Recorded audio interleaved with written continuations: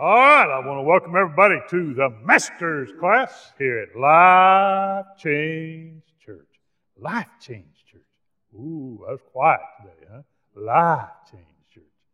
All right, let's see if we can get going here today. We are in the book of Genesis, chapter 11, verses 1 through 9. We're going to be talking about the rise and fall of Babylon. Rise and fall of Babylon. Now, last week we talked about the generations of Noah and his sons and how they were commanded by God to replenish the earth after God's judgment of the flood waters. And we also discussed the different paths for each of Noah's sons. You had Shem and Japheth and Ham, and Shem was of the godly line from which Abraham and David and ultimately Christ would come from. And then Japheth's descendants would settle around the Mediterranean into Europe and Asia, and we talked about the Romans, the Greeks, and others.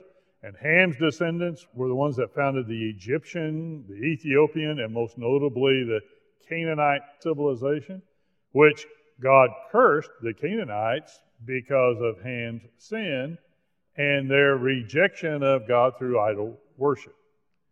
Now, we spent the last half of the lesson talking about one of the most infamous grandsons of Ham, and his name was Nimrod. Now, Nimrod, we said, was Satan's mighty ruler.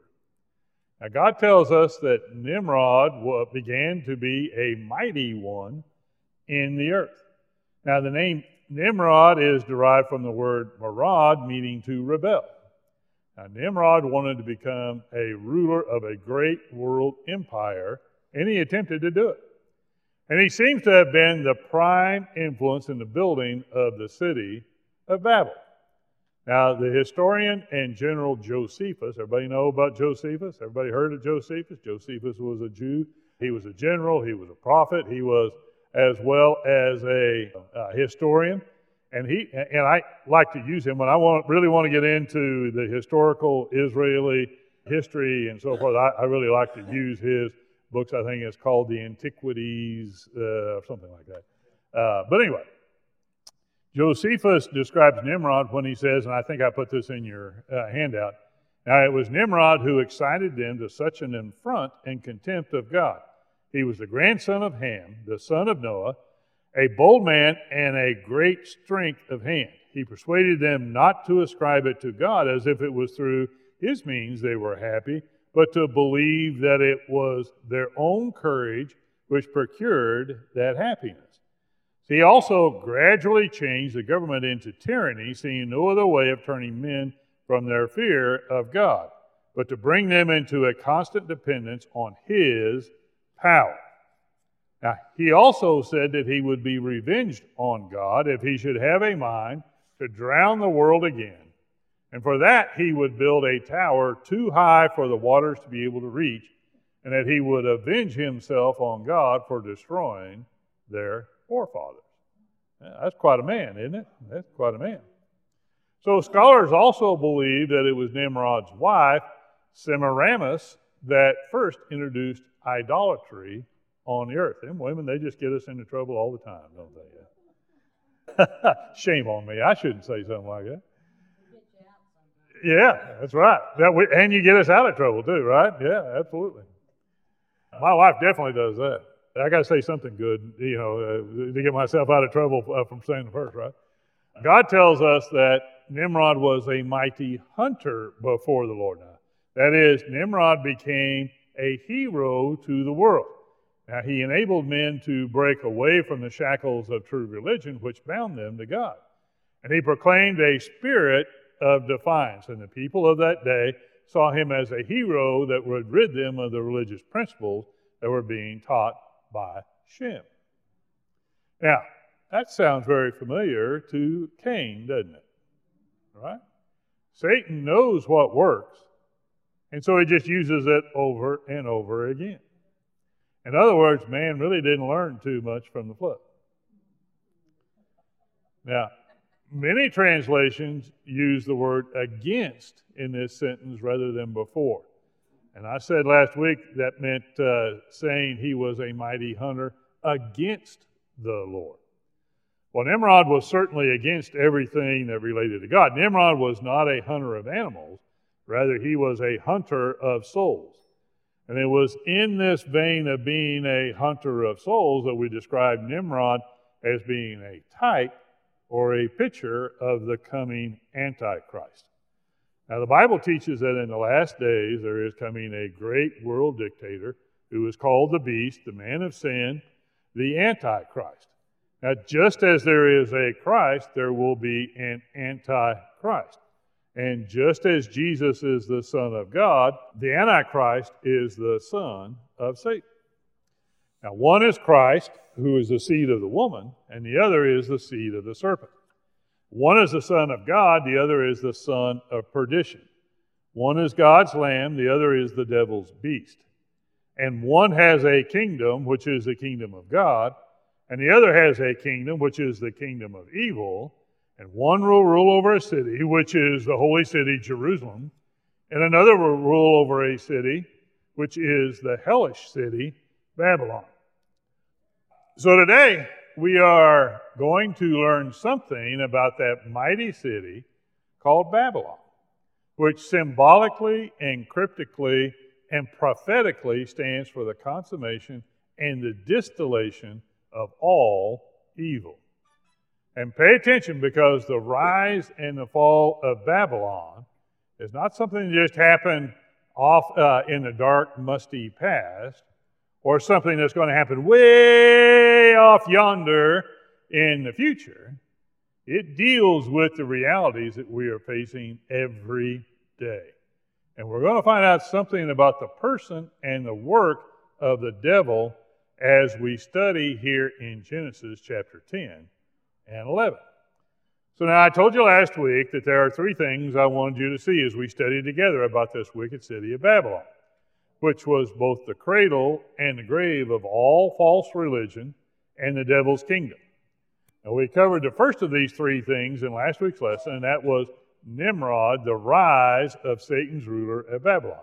If you want the full lesson on Nimrod and his rise, go back to the podcast from last week and listen to the lesson that's out there.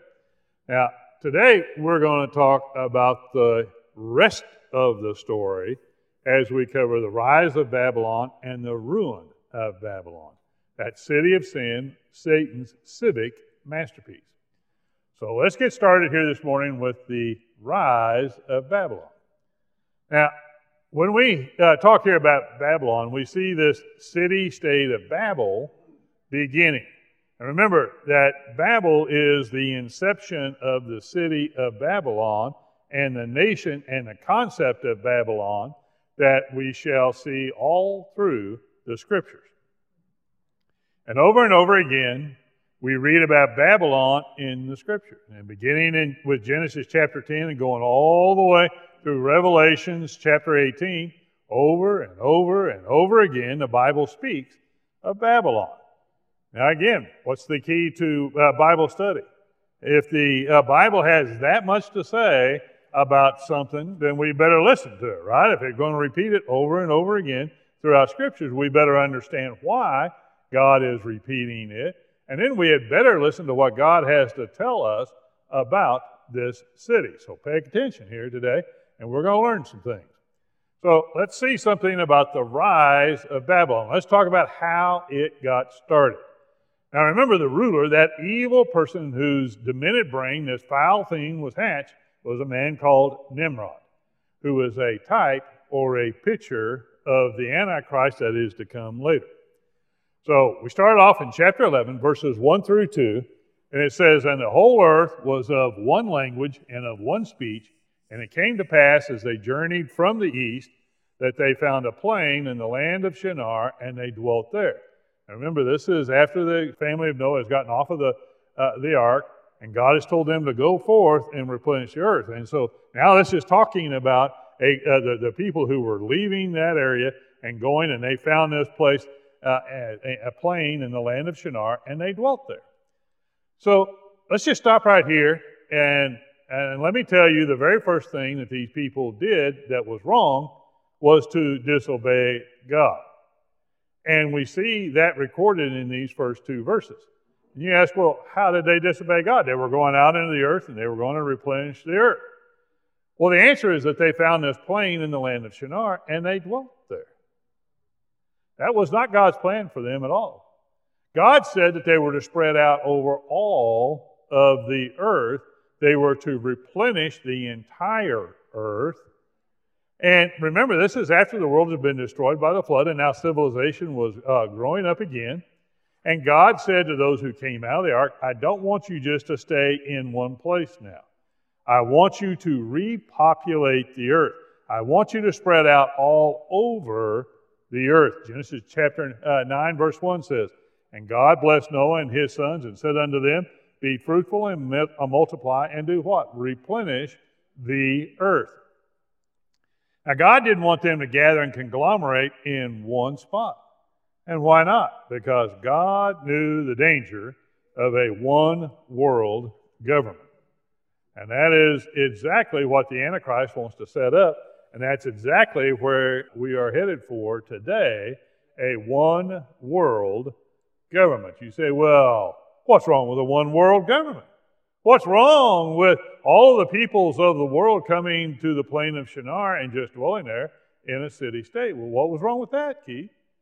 Well, it was a centralization of power. Okay, well, what's wrong with a centralization of power? It is that wicked people cannot be given too much power. Have you ever heard the statement that power corrupts and total power corrupts totally, right? Well, that's exactly right. And when the Antichrist gets total power, he's going to have total corruption over the face of this earth. And that's exactly what Nimrod wanted in prophecy and in type. He wanted to totally subjugate the world. And so he said to these people, now, let's just gather here together and let's unify the world together. Now, let me tell you today, we have some humanists in our own government. And I've talked about this many times before, but do you know what a humanist is? I'm not talking about humanitarianism or loving mankind. There's nothing wrong with that. We ought to love this world because God loves this world. Some people confuse humanitarianism with humanism. Humanism is a godless religion. Actually, a better name for humanism is atheism, but they don't like that word because it doesn't sell well. And humanism sounds good. Atheism sounds bad. But we have a number of committed humanists in the world today. And let me tell you what these humanists believe real quick. They believe in a one-world government. And many of them are Americans. And some of them hold high offices in America. But they have a running romance with one-worldism and a one-world government, that is, the centralization of power. Now, let me tell you something. Our freedom is related to the size of government in reverse proportions. The greater the size of the government, the less freedom we have. And we need just enough government to keep us strong, enough government to keep us safe, but then we need the government to keep its hands out of our personal lives and business. I'm getting political here today. I understand. All right?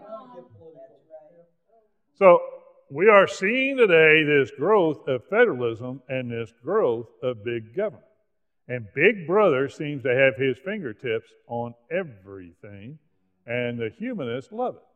Now, a great example of this is the ideology of wokeism. Without question, the LGBTQ group would not be a force in our politics today without the support of government agencies at the federal, state, and local levels forcing it down everybody's throat.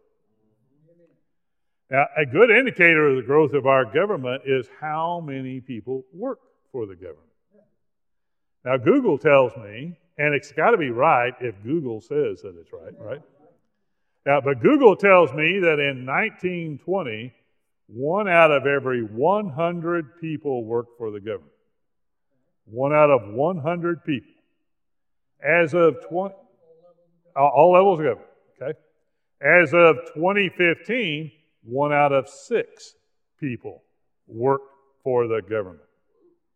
1 out of 6. That's right. I didn't believe it either when I saw that first number. But 1 out of 6 works for either the federal, the state or the city government 1 out of every 6 people. That means government is growing and growing and growing. And that stat was from 2015. Imagine what it is already today. I mean, just look at how the government's been growing in the last 8, 9 years here. Yeah. So government is growing, and you see what they want to do is not only federalize our government to a greater extent, but they want to move our government into the society of world nations. And we had a couple presidents here not too long ago that talked about a one world and so forth, and wanting to move us into a one world. Now, what the Antichrist would really like to do is to have a great one world government. And the humanists are playing right into his hands. A leading humanist recently said, a truly humanistic civilization must be a world civilization. Now, the humanists are one-worlders first and Americans second.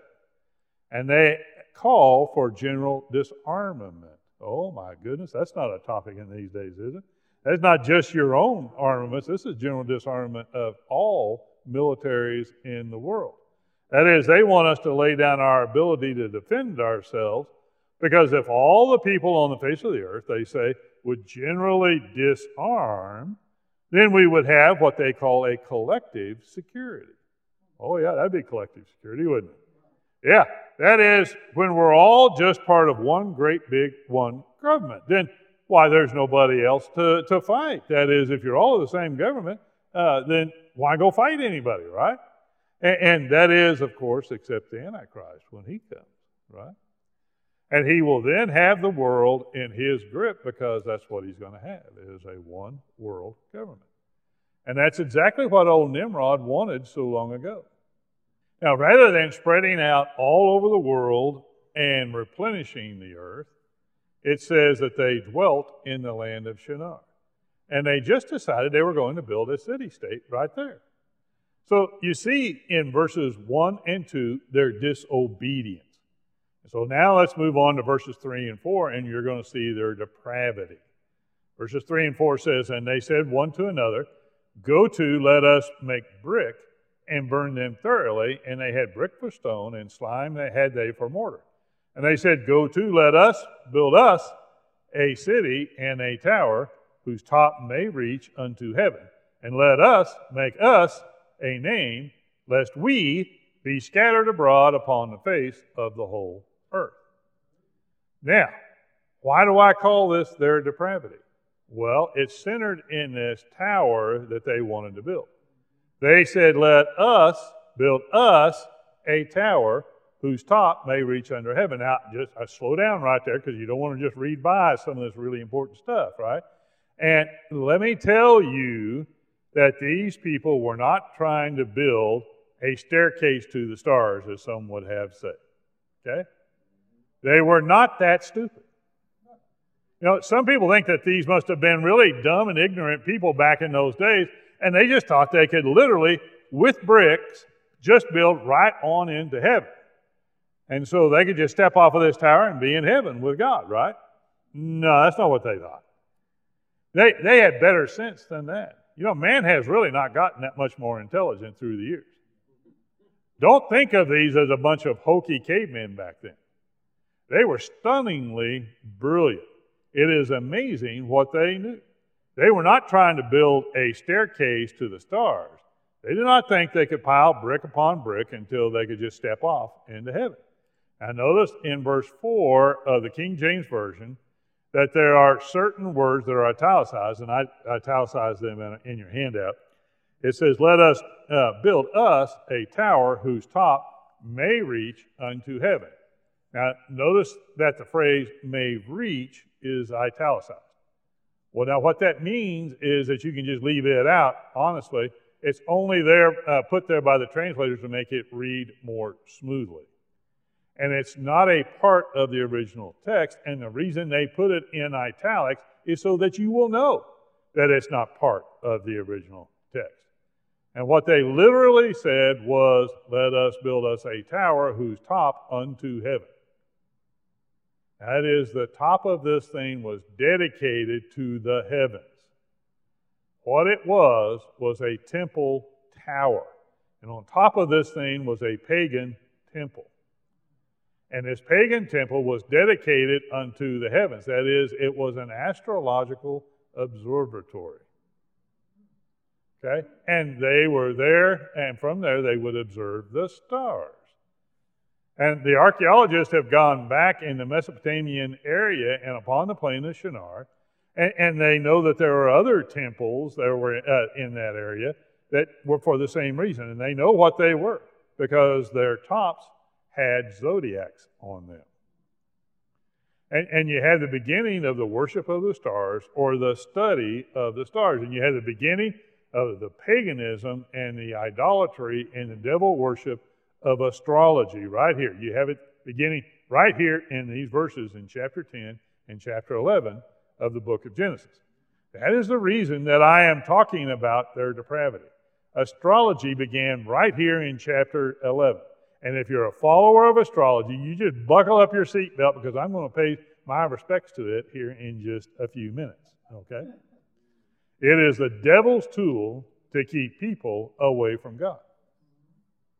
Now, it's amazing what they call this city. Do you know what they called it? Babel, right? Now, do you know what that means? It literally means the gate to God. The gate to God. You see, El, E-L, is the Hebrew name for God, Elohim. That's God, the Almighty God of creation. Jacob worshiped the Lord where? At the city of Bethel. Now, do you know what Bethel means? They got the E-L on the end of that, and it means the house of God. Jesus' name is called Emmanuel. Well, what is that? God with us. And whenever you see the word El attached to something, it speaks of God. For example, Israel. What does Israel mean? Why was Jacob's name changed to Israel? Well, it means prince with God. And all right, so here's Babel. Bab meaning gate, B-A-B meaning gate. It is the gate to God. And that's what they said it was. Now, it was just simply the devil's means to corrupt people and to keep people away from Jesus, who is the true gate to God. What does Jesus say about being the gate to God? I am the way, the truth, and the life, and no man cometh unto the Father but by me, in John 14:6. Jesus is the way to God. Jesus is the gate to God. Now, later on, this word, by a play on words, this word Babel came to mean confusion. And so it means, on the one hand, the gate to God, and on the other hand, it means confusion. Now, you put those two definitions together, and you have it exactly. It is confusion about the way to God. And that's what the devil is about today. See, the devil's not against religion. In fact, the devil is in favor of religion. The devil is in religion up to his ears. But the devil wants you to be confused by religion about the way to God. And you see the inception of it right here. And it is confusion about the gate to God, confusion about the way to God, and it is based in demonic religion. It is based in apostasy. It is based in witchcraft. It is based in falsehood. It is based in astrology and all of these things which are confusion about the way to God. Now, I believe that all astrology, all false worship, and all apostasy that is organized had their beginning right here in this beginning of Babylon. Now, let me show you what God says about Babylon over in the book of Isaiah, chapter 47. And I want you to see that astrology and witchcraft had their beginning right here in Genesis chapter 11. Isaiah 47:1, and notice that it's really obvious that God is speaking to Babylon. And it says, "Come down and sit in the dust, O virgin daughter of Babylon, sit on the ground. There is no throne, O daughter of the Chaldeans, for thou shalt no more be called tender and delicate." So we're talking about Babylon here. Then go on with me to verse 12, and here's the challenge that God said to those people that day. Isaiah 47:12 through 15 says, "Stand now with thine enchantments and with the multitude of thy sorceries, wherein thou hast labored from thy youth." Now just underscore those words, from thy youth, because it means from the very inception of this city of sin, from the very inception of Satan's civic masterpiece, they were using sorceries, they were using enchantments. Wherein thou hast labored from thy youth, if so be thou shalt be able to profit, and if so be thou mayest prevail. Now what God's prophet Isaiah is doing is he is now mocking them and telling them that their enchantments and their sorceries are going to do them no good whatsoever. Thou art wearied in the multitude of thy counsels, and let now the astrologers, the stargazers, the monthly prognosticators, let them stand up and save thee from these things that shall come upon thee. Now behold, they shall be as stubble, the fire shall burn them. They shall not deliver themselves from the power of the flame. There shall not be a coal to warm at, nor fire to sit before it. Thus that means just they're going to be burned totally to ash, and there's not going to be anything left. Okay? So, thus shall they be unto thee with whom thou hast labored, even thy merchants from thy youth. They shall wander every one to his quarter, and none shall save thee. So this is God's judgment upon Babylon. But I want you to notice the very fact here that God says that they were in the business of astrology from their youth or from their beginning. Now, what's wrong with astrology? Well, number one, it's idolatry. The stars are not put there for you to find your destiny by. The stars are not there to discover the destiny of man, but to give glory to God. Do you know what the word astrology means? Astro means stars. And the last part of that word, ology, comes from the Greek word logos, which means word. So what is astrology? Astrology is literally the word of the stars. Well, now, in this book we call the Bible, you've got the Word of God, who hung the stars, right? And you see, when you're looking into the world of the stars rather than to the Word of the God, that is a rebellion against God. It is idolatry of the worst sort. And because of it, you will face the judgment of Almighty God. God calls it an abomination. Deuteronomy 18:9-12 says, When thou art come into the land which the Lord thy God giveth thee, thou shalt not learn to do after the abominations of those nations. There shall not be found among you anyone that maketh his son or daughter to pass through the fire, or that useth divination, or an observer of times, or an enchanter, or a witch, or a charmer, or a consulter with familiar spirits, or a wizard, or a necromancer. And for all that do these things, there are an abomination unto the Lord. And because of these abominations, the Lord thy God drive them out from before thee. So now, this tells us why God destroyed the entire Canaanite civilization. Now, do you remember that God said that the Canaanites were to be dispossessed of the land? This is when Israel was moving towards there. They were going to be dispossessed out of the land. And they were to be judged. And what was it that God had against the Canaanites? It was the demon worship that began here at the Tower of Babel, or the rise of Babylon. Now notice what God calls an abomination. Look in verse 9. There shall not be found among you any one that maketh his son or his daughter to pass through the fire. Now what does that mean? That means that in their wickedness, they were murdering their little babies just like America is doing today. And he goes on to say, or that useth divination, that is fortune teller, or an observer of times, that's an astrologer, or an enchanter, or a witch, or a charmer, or a council of mediums, or a wizard, or a necromancer, and that means someone who tries to contact the dead through a seance. For all that do these things are an abomination unto the Lord. And because of this, thy God doth drive them out from before thee. You see, God says, if you dabble in this business, you are an abomination to God. Now, I'm speaking to an average audience here today, both here and on the podcast. There's a lot of people listening in on the podcast as well. And that means that there are some of you who checked your horoscope this morning before you came in and reading the paper. Now, some of you even have belt buckles with the zodiac on it.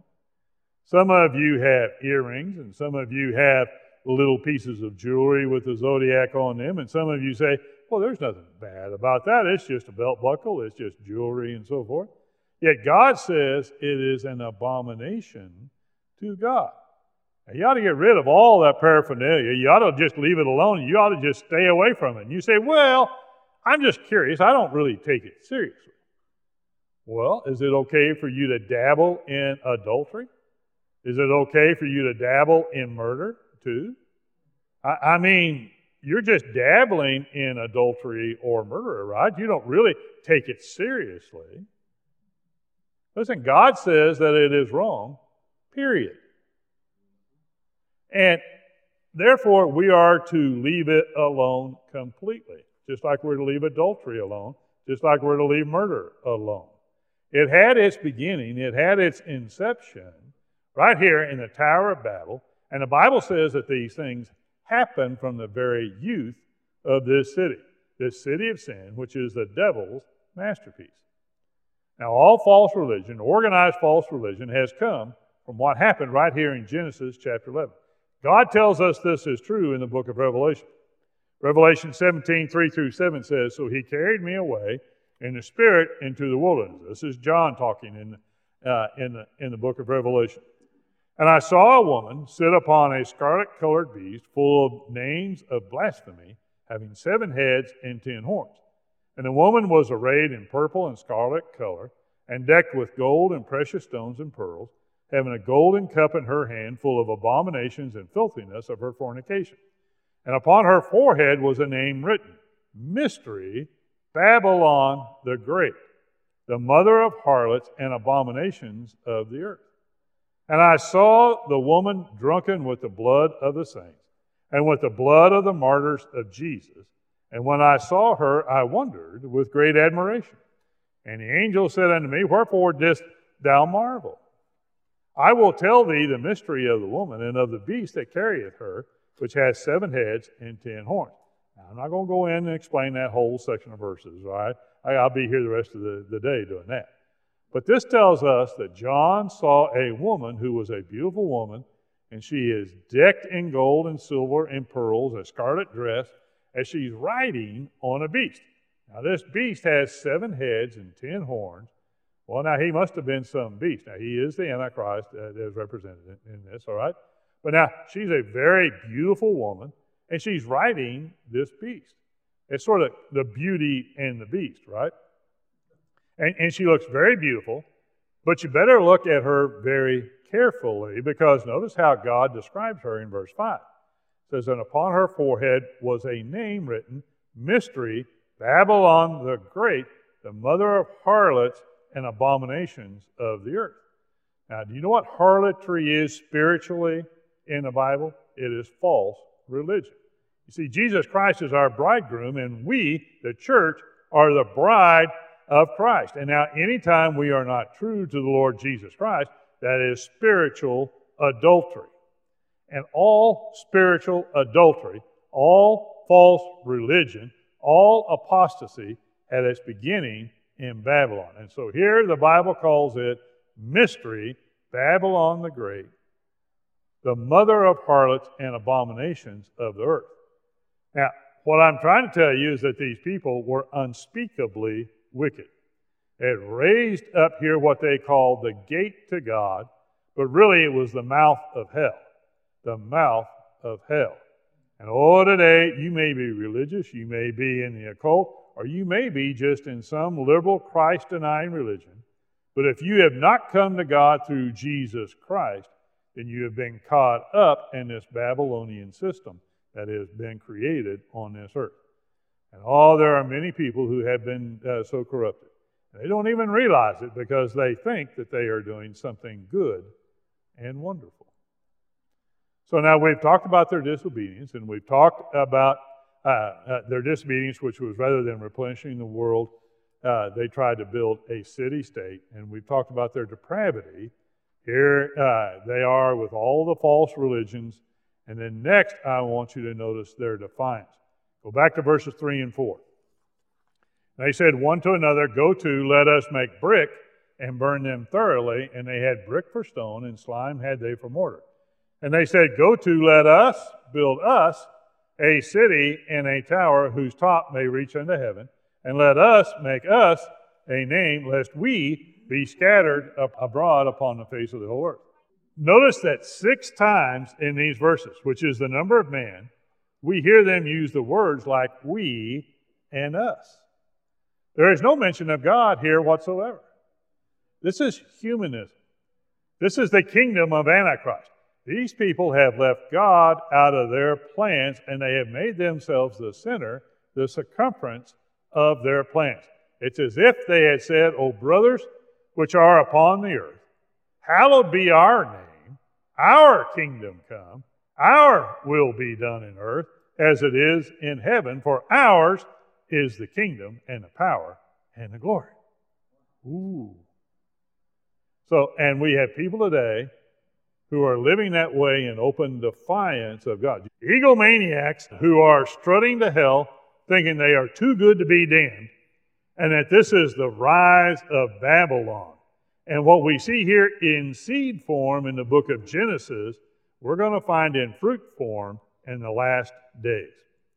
You're going to find this coming kingdom of Antichrist, and it's going to be based in a one world government, a world church, and it's going to be based in man's arrogance as man wants to humanize God and deify man. All right, now let's go on and see the final thing. And I want you to see not only the ruler of Babylon and the rise of Babylon, but I want you to see the ruin of Babylon. Verses 6 and 7 of chapter 11 of the book of Genesis says, "And the Lord said, Behold, the people is one, and they have all one language, and this they began to do. And now nothing will be restrained from them, which they have imagined to do. Go to, let us go down, and there confound their language, that they may not understand one another's speech." Now, the first thing I want you to see is in this ruin of Babylon is actually the coming of the Savior. The coming of the Savior. The triune God said what? Let us go down. And man says, hey, we're going to build toward heaven. And God says, well, I'm coming down to earth. I'm going to come down to earth. Let us, the triune God, come down. And it is suggestive to me of that time when the Antichrist is at the height of his arrogance. Right when the Antichrist thinks that he has his kingdom built just right, he's ready to put that capstone on it all. And there will be a voice heard in heaven that as the triune God, God the Father, God the Son, and God the Holy Spirit said, let us go down. And Jesus is going to come. Listen, we're waiting for that time when God steps out of heavens, and it ain't going to be long. I believe that the Antichrist is just about to put the final touches on his kingdom. I believe, as I've said already, that the Antichrist is alive and living today, but I believe that the church is going to be taken out first.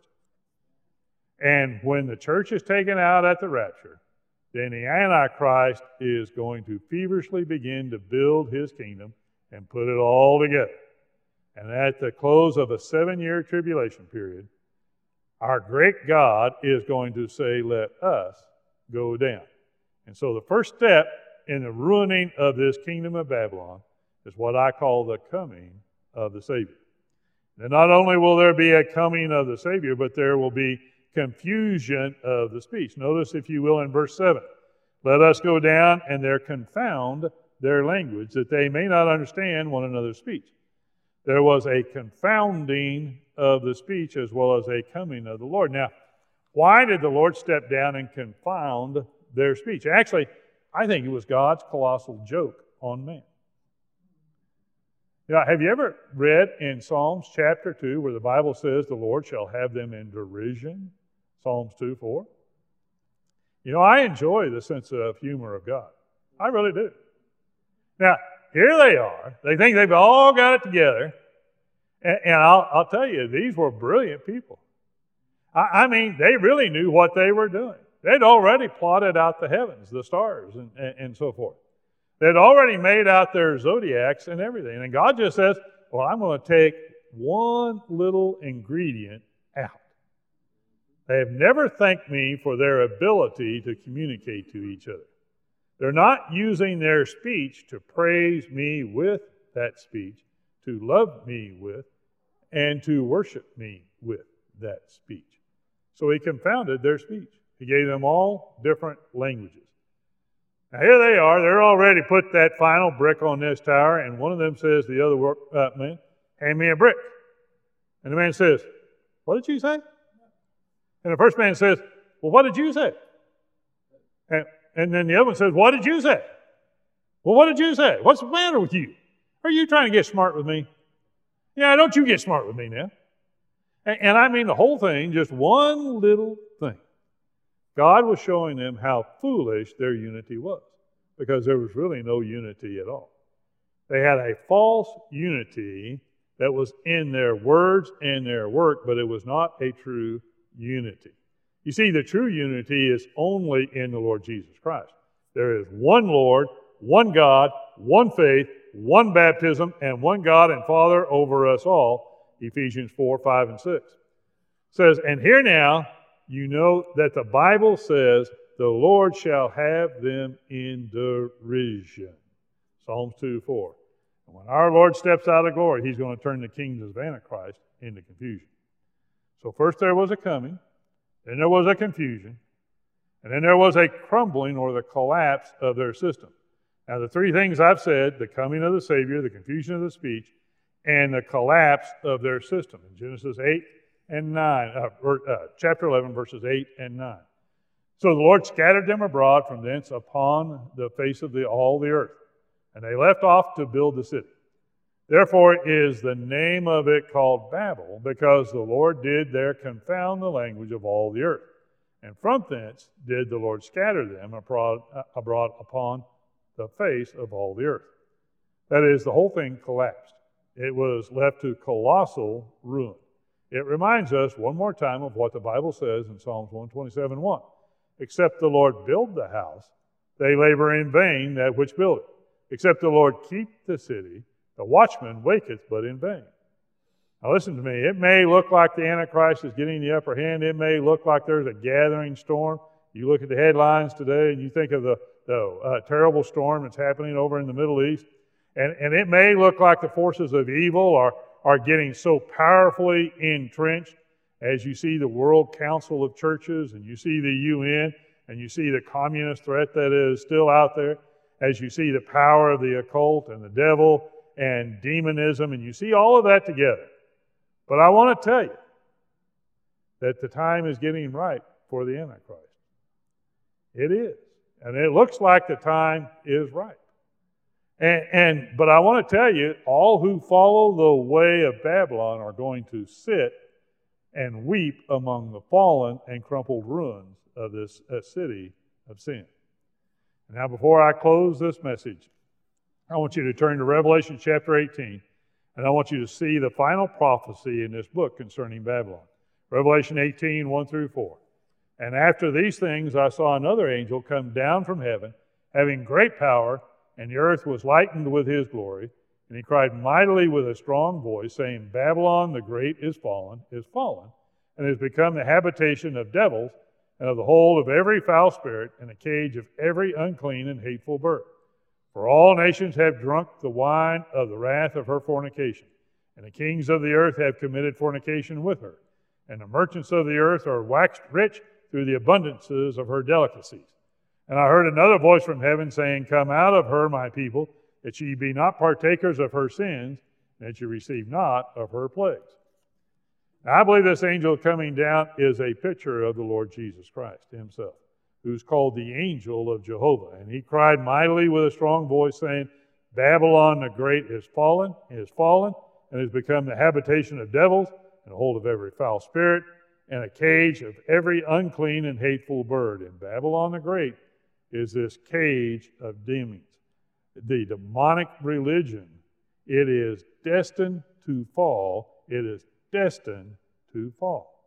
Look in verse 4. And I heard another voice from heaven saying, Come out of her, my people, that ye may not be partakers of her sins, and that ye receive not of her plagues.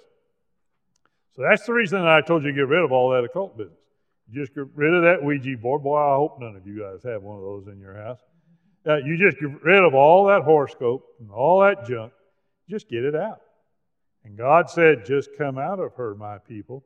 Do not partake in her sins. You are going to partake of her plagues if you do. Now, Babylon is destined to fall. Just as this ancient tower crumpled so long ago, we find that the final full-blown city is coming down. It is crashing down. I want to tell you something. You may not have ever realized this, but the first time the word Alleluia is used in all the New Testament is after Babylon falls. You won't find the word Alleluia used any other time. But it is after Babylon falls that the Alleluia chorus begins. Revelations 19, 1 through 3 says, "And after these things I heard a great voice of much people in heaven saying, Alleluia! Salvation and glory and honor and power unto the Lord our God. For true and righteous are his judgments, for he hath judged the great whore, which did corrupt the earth with her fornication, and hath avenged the blood of his servants at her hand." And again they said, Alleluia. And her smoke rose up forever and ever. And then verse 6 says, "And I heard as it were the voice of a great multitude, and as the voice of many waters, and as the voice of mighty thundering, saying, Alleluia. For the Lord God omnipotent reigneth." Now listen, if you think we've got reason to say hallelujah today, you just ain't seen nothing yet. You wait and see what's going to happen. The kingdom of this world will become the kingdom of our Lord and of his Christ. And this tower of blunders that the devil has built is coming crashing down. Babylon is going to fall. And we've seen in our scripture today where God tells us of the rise and fall of Babylon. There's Christ, then there's Antichrist. There's the city of God and the city of sin. My message today is you better choose sides very carefully. Amen? Amen. Hallelujah, right? Yeah.